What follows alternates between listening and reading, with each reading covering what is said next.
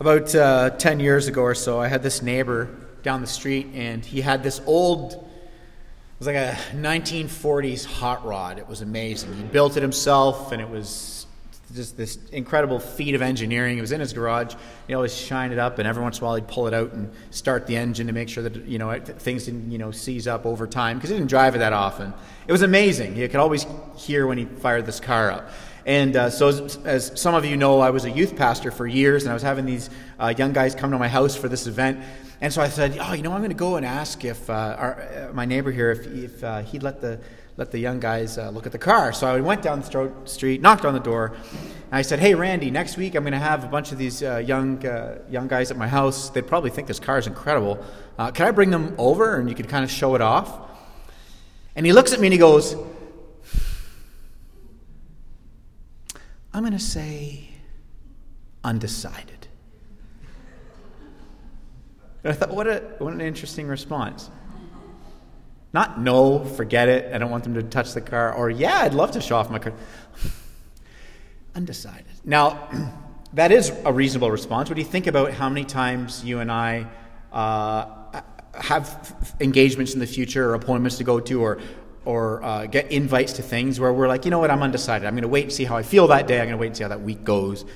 It is actually a reasonable response, but to stand in front and have him say it that way, it was just so interesting to me. Now, when it comes to the religions of the world, thinking about if at the end of your life you're going to stand before God and have him say, "Well done, you're welcome into my presence," feels a lot like undecided. Let's see how your life is next week. Let's see what your track record looks like over the next decade. Let's see how you do. Your verdict is essentially undecided. All the major religions of the world operate on some basis of some religious leader, guru, saying these are the steps one must take to work out their salvation. All world religions operate in this way, except, of course, Christianity does not. Christianity stands apart from the religions in the world in the sense that our verdict is not undecided. Actually, it's quite decided. We've been studying the book of Romans, where Paul has made this very clear. As we've unpacked chapter by chapter, as Paul is showing us what it is that Christ has done. We see how Christianity, for those of you who may be here this morning exploring Christian faith, considering Christian faith, how it is very different from living a life in which you're basically thinking about finality, mortality, these things, and think that God is somehow undecided. He's not undecided. And this is because essentially world religions operate on the premise of contribution, whereas the gospel is not based on contribution, but substitution. Total and final substitution. That what Christ did is sufficient. And so in Christianity, there is no contribution. And for the last 7 chapters, Paul has been unpacking our great need and God's great solution, God's diagnosis and God's deliverance over the last 7 chapters. This morning, our text is chapter 8. As we look at the sort of definitive terms that Paul is using, the definitive way in which he speaks about what Christ has done single-handedly and completely, so that for those of us who are united to Christ by grace and through faith alone, we know that God is not undecided. And so what Paul does here in Romans chapter 8 is he makes these strong and definitive claims about the gospel. And then he gets us to look at how these strong and definitive claims about the gospel lead to real life change that's fueled by this gospel. Romans chapter 8, starting in verse 1, we're going to read to verse 13 this morning. "Therefore there is now no condemnation for those who are in Christ Jesus. Because through Christ Jesus, the law of the Spirit who gives life has set you free from the law of sin and death. For what the law was powerless to do because it was weakened by the flesh, God did by sending his own Son in the likeness of sinful flesh to be a sin offering. And so he condemned sin in the flesh in order that the righteous requirement of the law might be fully met in us who do not live according to the flesh but according to the Spirit. And those who live according to the flesh, they have their minds set on what their sinful nature desires. But those who live in accordance with the Spirit have their minds set on what the Spirit desires. The mind, governed by sinful desires, is death, but But the mind governed by the Spirit is life and peace. The mind governed by sinful desires is hostile to God. It does not submit to God's law, nor can it do so. Those who are in the realm of the flesh cannot please God. You, however, are not in the realm of the flesh, but you are in the realm of the Spirit. And if indeed the Spirit of God lives in you, if anyone does not have the Spirit of Christ, they do not belong to Christ. But if Christ is in you, then even though your body is subject to death because of sin, the Spirit gives life because of righteousness. The Spirit of Him who raised Jesus from the dead dwells in you. He who raised Christ Jesus from the dead will also give life to your mortal bodies through His Spirit who dwells in you. Therefore, brothers and sisters, we have an obligation, but not to the flesh, to live according to it. For if you live according to the flesh, you will die. But if by the Spirit you put to death the misdeeds of the body, you will live. This is God's word. Romans is like the great unboxing, where the Apostle Paul just says, hey, let's just unbox this thing called the gospel and see how good it is. And he pulls out in every individual piece, chapter after chapter. Ooh, look at this. It's justification. Let's unwrap it. What does all of that mean? And he just wants us to take it all in. And whether you've been a Christian for 30 years or 30 minutes, you continue in the Christian faith the way you began, by grace. One of my systematic theology profs, his name is Dr. Michael Allen. I'm going to take a page out of his textbook because he kind of explains how our life begins and continues by grace in this way. He says that there's two helpful categories that we get, not only in Romans but in the New Testament, to think about what God has done. And he calls it God's grounds for the gospel and God's goal in the gospel. His grounds and his goal. The grounds for justifying sinners and then remaining just is that at the cross, Christ paid for our sin. That's God's grounds, to be able to say, yes, I'm justifying sinners and I'm just at the same time because Christ has paid for our sin. That's God's grounds. But God's goal in taking away the guilt of all of our sin is so that his children would live in increasing freedom from the grip of sin. And so we're going to unbox, three things this morning from this passage here in chapter 8, and we're going to kind of look at them. And for those of you who might be newer to Redeemer and you've been coming for a couple weeks or a couple months, and I'm always unpacking things in threes, and you're like, is there more than three things that can be pulled from a chapter? And the answer is no, absolutely not. No, I'm just kidding. It's because I'm one of the duller knives in the theological drawer, so I just do threes because it's easy for me to remember where I'm going. So here's the three things we're going to look at this morning. The first thing is the basis for abolishing condemnation. Second thing is the guiding force of a preoccupied mind. And the third thing is the motivating power of gratitude. The basis for abolishing condemnation, the guiding force of a preoccupied mind, the motivating power of gratitude. So first let's look at this basis for abolishing condemnation. In verse 1 it says, there is therefore now no condemnation, period. I grew up in a context where this was kind of thought of like, don't feel bad about it. Condemnation was like always associated with an idea of feeling condemned, like, oh, I feel bad. And so you do something terrible and another Christian would say, hey, listen, there's no condemnation. But the tone was kind of like, don't feel bad about it. That's not what this means. If you do something unloving and you hurt somebody, it is right and good that we feel bad about it. We don't want to become like Christian Stoics who are like, we do terrible things, we hurt people that we love, and we're like, oh, well, there's no condemnation, so I don't feel bad about it. No, it's right and good that I should feel bad about it. What this condemnation is it's a legal term. We have a couple lawyers in here this morning, so you're going to appreciate why Paul keeps using legal terms to explain what God has done. Condemnation in the Greek is katakrima, and what that means is a just sentence that is delivered after due process. That's what the word means.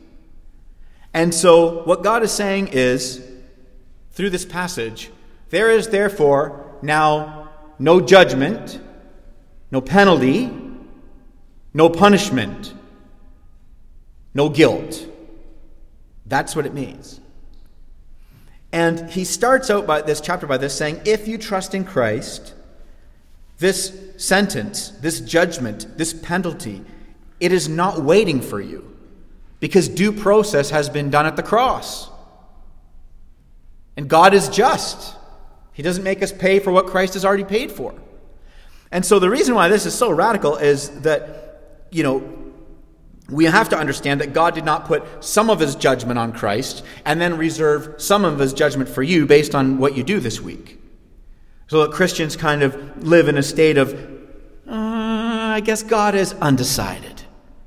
No, he's not undecided. He's very decided in Christ.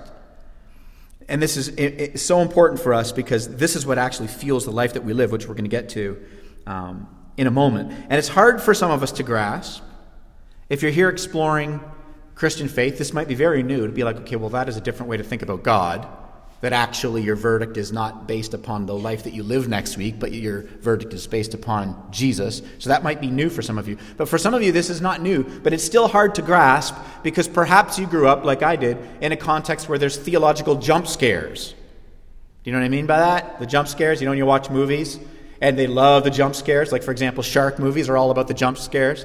They're like, you thought it was dealt with, but it's not. You thought it was dead, but it's coming back. And if you have a theological construct of that in the end on Judgment Day, there's a jump scare, the possibility of a jump scare, then the whole way of sort of the motivation for the Christian life is completely skewed. It's totally off. It's contrary to the theology that Paul is unpacking in Romans.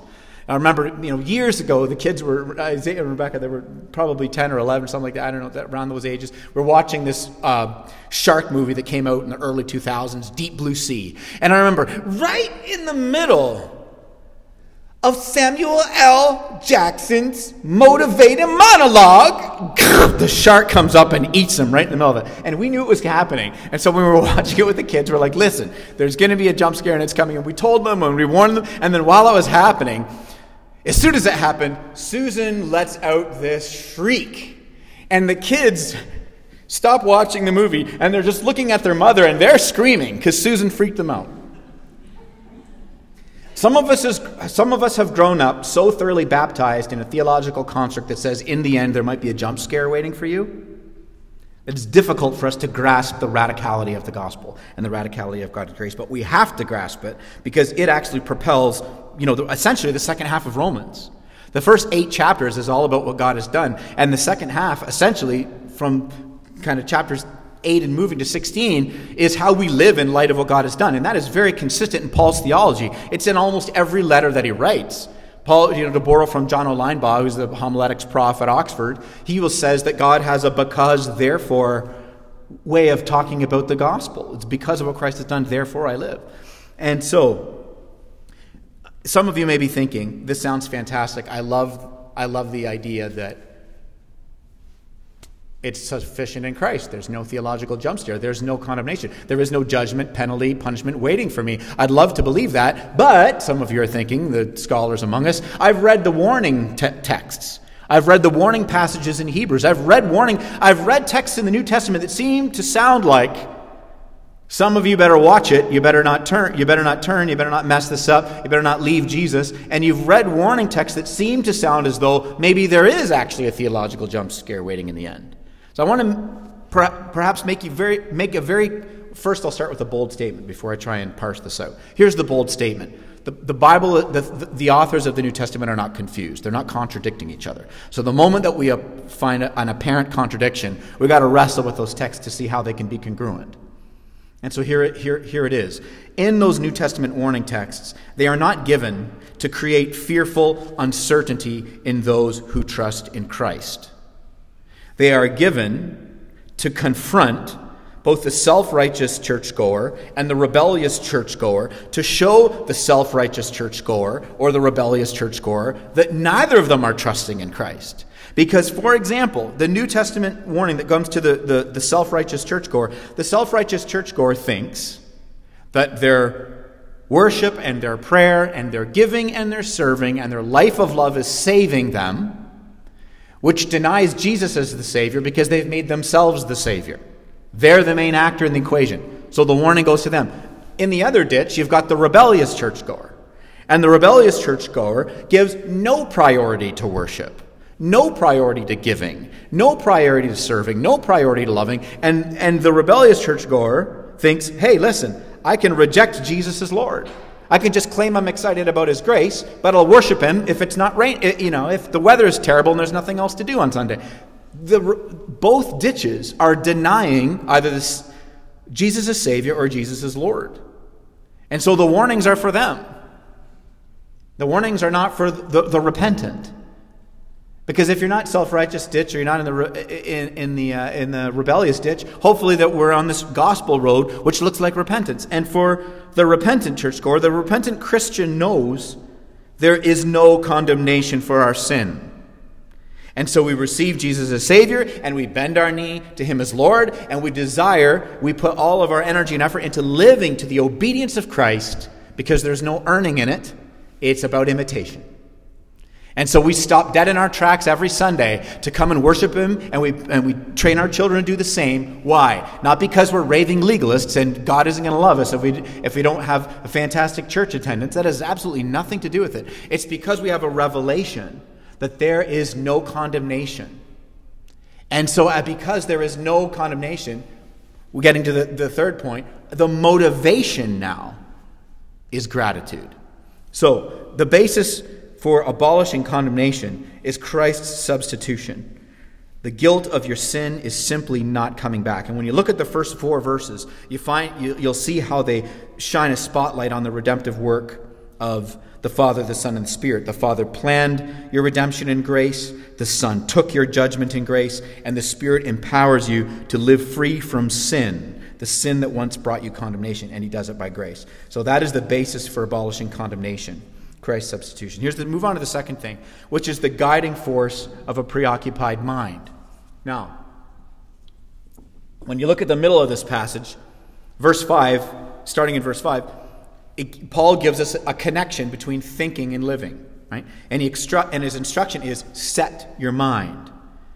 And if Paul is saying set your mind, what that implies is our minds already have default settings, and they need to be reset, and they need to be intentionally set. In the Greek, you could also translate set the mind to, it could say intentionally focus.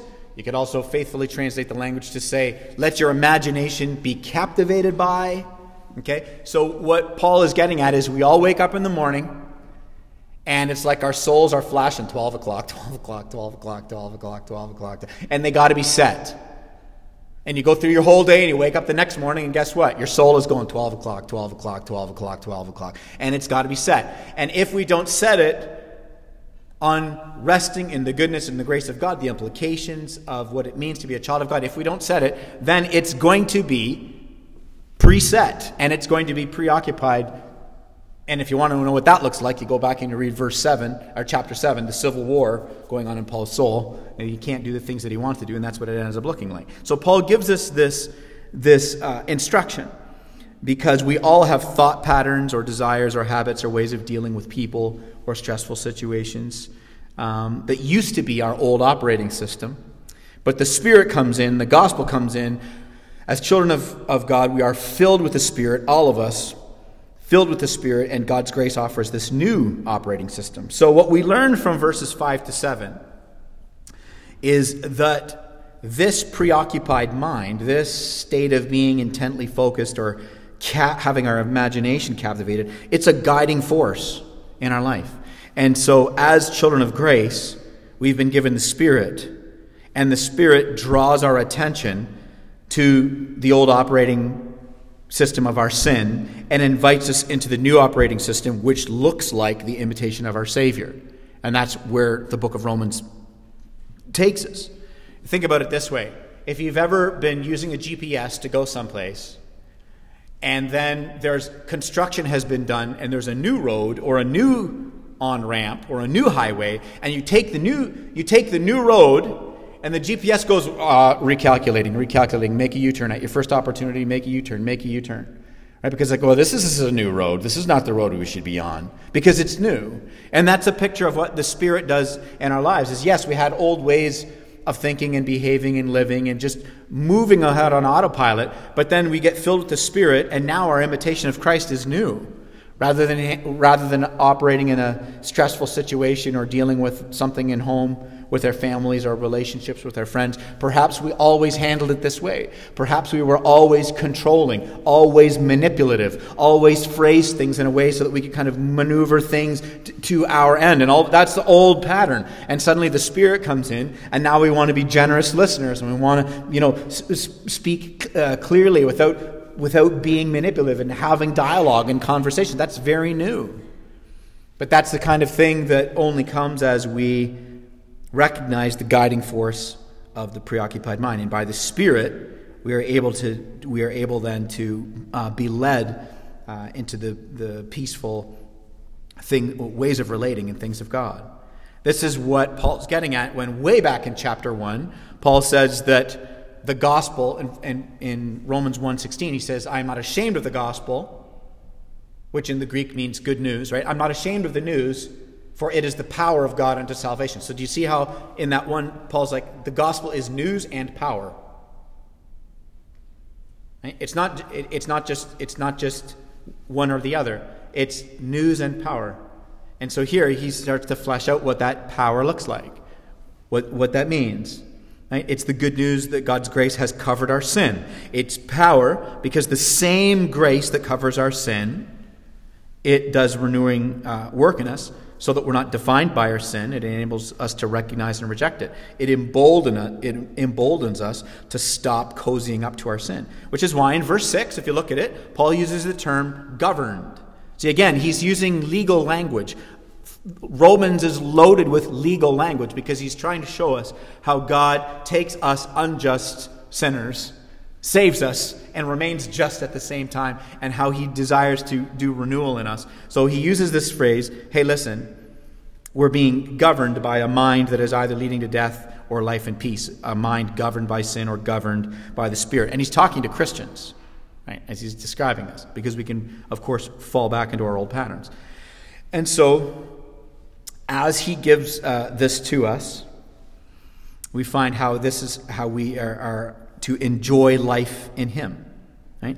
If our sinful desires are the guiding force of our preoccupied minds, that's going to have an adverse effect on the here and now.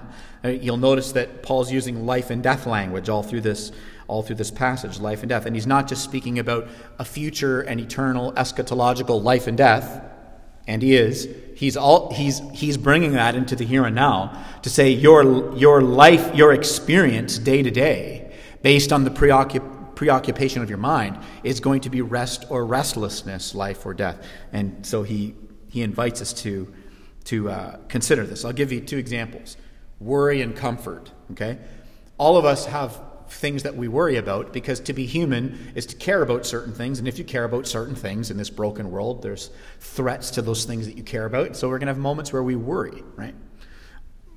And of course we can turn to God, the grace of God, and avail ourselves of the Spirit and come out of that worry and into rest. Okay, but if worry becomes the guiding force of our preoccupied mind, the worry becomes debilitating and it consumes us. Right? Another example: comfort.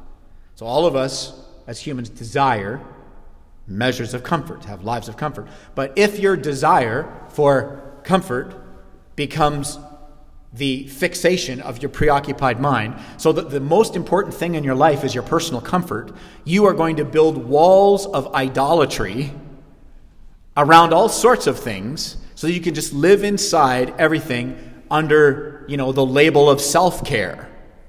And will essentially find ways of talking about it like, well, this is just about my own personal health and having healthy boundaries. And that could possibly be true. But what could also be true, if you're honest with the darkness of your heart, is you've just become obsessed with comfort. And as North Americans, this is a huge, massive challenge for us.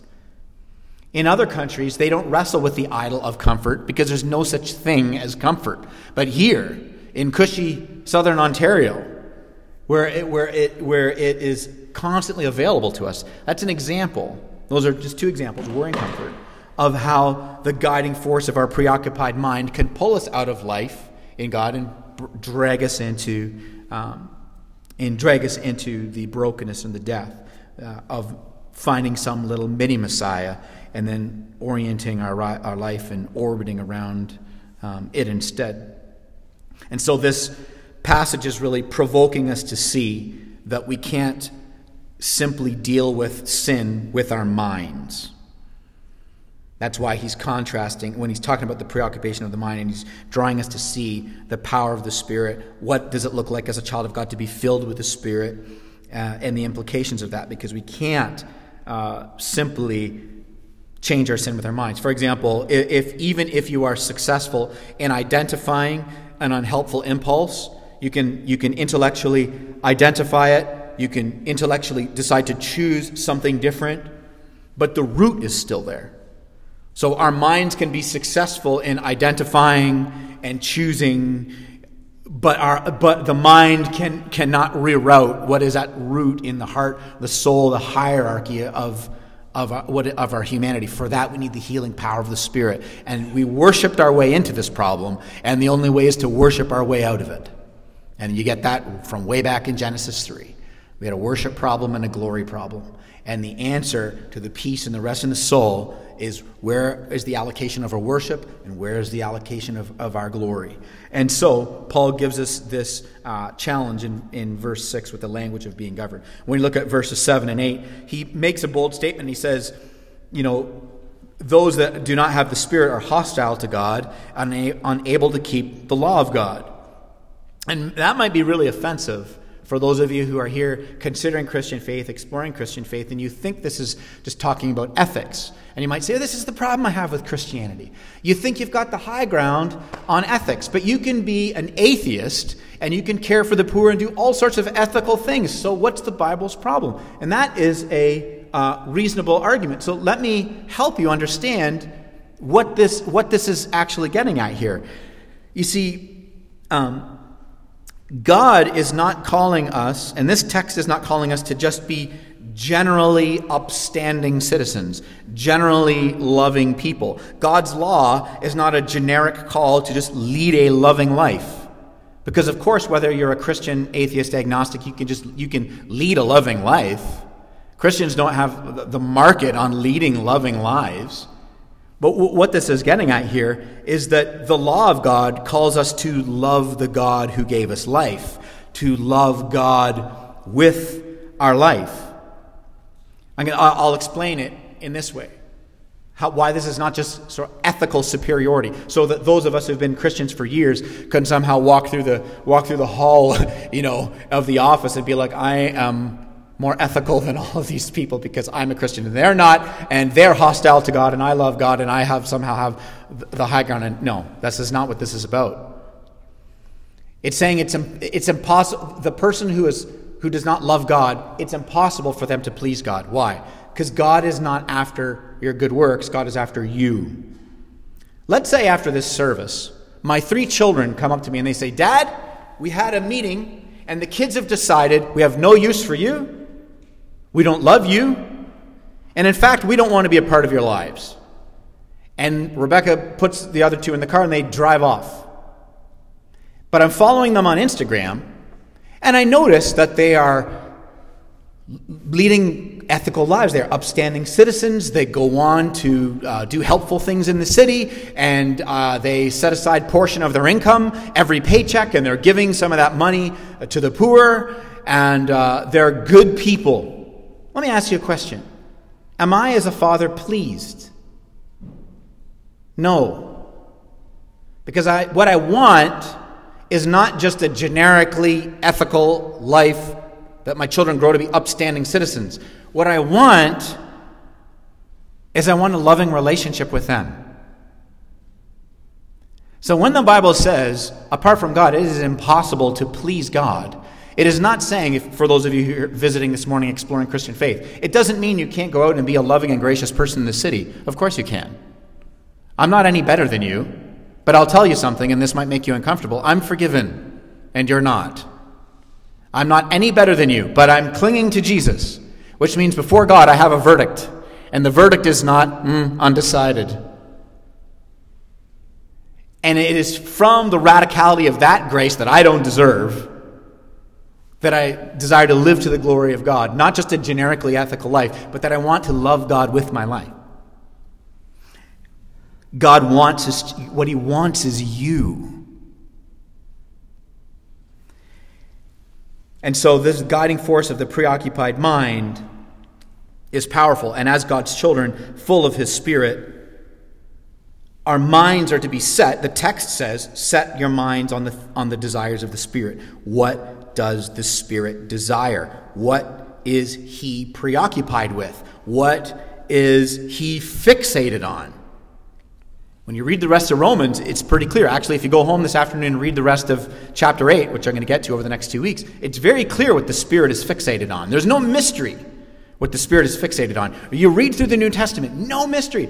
He is fixated on us knowing that we are loved by God, adopted by God, forgiven by God, cared for by God, will be provided for by God. The Spirit is fixated on us knowing deeply at the core of our being the depths and the breadths of the love of God.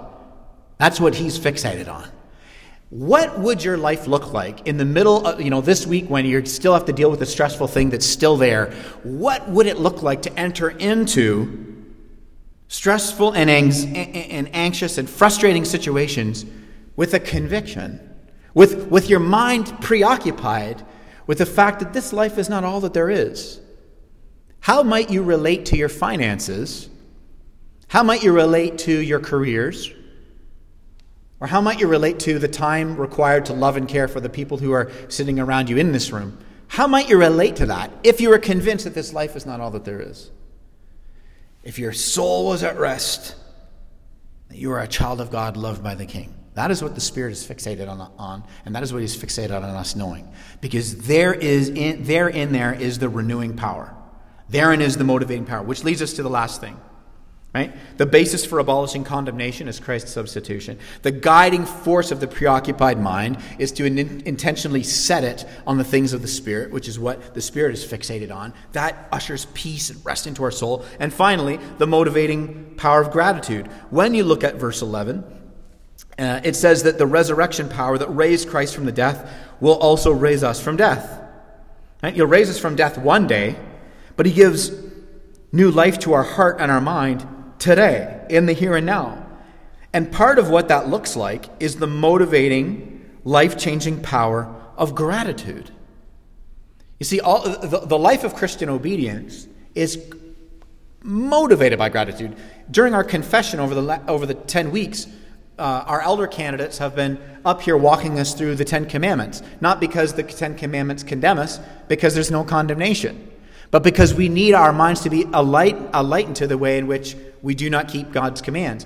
So we desire to live in obedience from this position of freedom, from this position of gratitude. Last week we talked about the expulsive power of the new affection. That it's like the expulsive power of the gospel coming into our life. When grace grips us, it forces other things out. It's like a huge 250-pound man cannonballing into a kiddie pool. It displaces all the water. And when the gospel comes in, it displaces the attractiveness of our sin. So that over time, sin's attractiveness withers because we're not watering it. Do we struggle with sin? Yes. Will we always struggle with sin? Yes. Will Christians always fall into sin? Yes. Will we be defined by our sin? No. Will we fight it? Yes. We will aggressively fight it, precisely because of grace.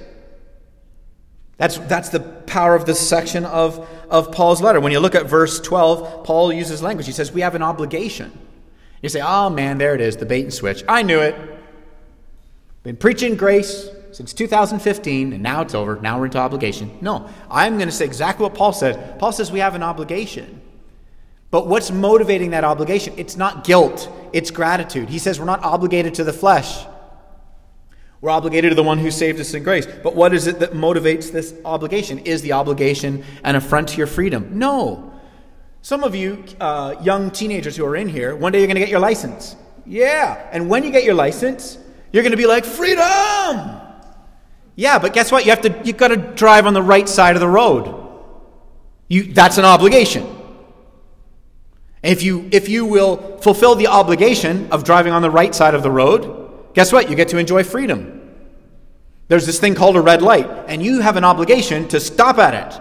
And stopping at the red light is the form in which your freedom takes. Understand? So when Paul says we have an obligation, Not to the flesh, but to the Spirit. It's how the freedom in Christ is walked out and actually enjoyed, how we become more fully human as we enjoy the goodness and the glory of God. Many of you in here are musicians, and you can't just ignore the circle of fifths and be like, that's not a thing. No, it is a thing. You can't ignore the scales and be like, the scales don't matter. I'm going to be an incredible musician and never learn the scales. No, actually, you have to learn the scales, because being locked into the scales is what affords your freedom.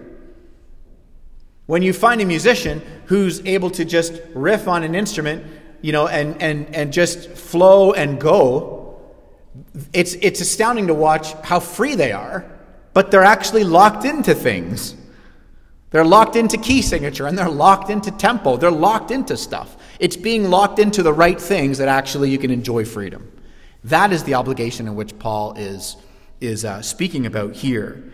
Which is why, and I'm going to close with this, he goes on in verse 13, and he says, you got to kill your sin. Theologians call this the mortification of the flesh, right? Why do they call that? Why do they call it that? Because the word that Paul uses in the Greek is thanatos, and which comes from the root word thanatos. And for the Marvel nerds who are in here, who have already picked up on this, there's an evil villain named Thanos, who is rightly named after the Greek term thanatos, because thanatos means death, and thanataus, which is the word that Paul uses here when he says kill your flesh, means a violent end. Bring a violent end to it. So what is the reaction of the Christian who marvels at the scandalous nature of grace of a God who doesn't look at you and say, undecided, but actually looks at you and says, you're free and clear and all your sin is forgiven and it's gone and there's no theological jump scares and it's never coming back and there's no penalty and there's no punishment? What is our response to that? The response is we get thanatos on our sin. That's the response. That's what Paul's expecting. He's like, we don't just cozy up to it and live with it. I'll worship Jesus if I don't have to wash my hair. It changes everything. It changes absolutely everything. And so Paul uses that aggressive language to get us to see precisely what this does in us and through us. See, if we're driven by guilt, then the only motivation we have for turning from sin is that we've got some sort of a law to keep. But driven by gratitude, it's not about a law to keep. It's because we have someone to love. If we are driven by guilt, then we relate to God in terms of not wanting to break his rules. But this is not about guilt. This is about gratitude. And this is not about not wanting to break his rules. This is about not wanting to wound his heart. It's about wanting to live in the glorious imitation of the one who saved us, scandalous in grace, because we know there's no condemnation, there's no verdict, God is not undecided, and at the end of the day, there's no jump scare, and our sin is not coming back. The penalty for our sin is not coming back. There is therefore now no condemnation for those who are in Christ Jesus, because the law of Christ Jesus has set us free from the law of sin and death. Let's pray.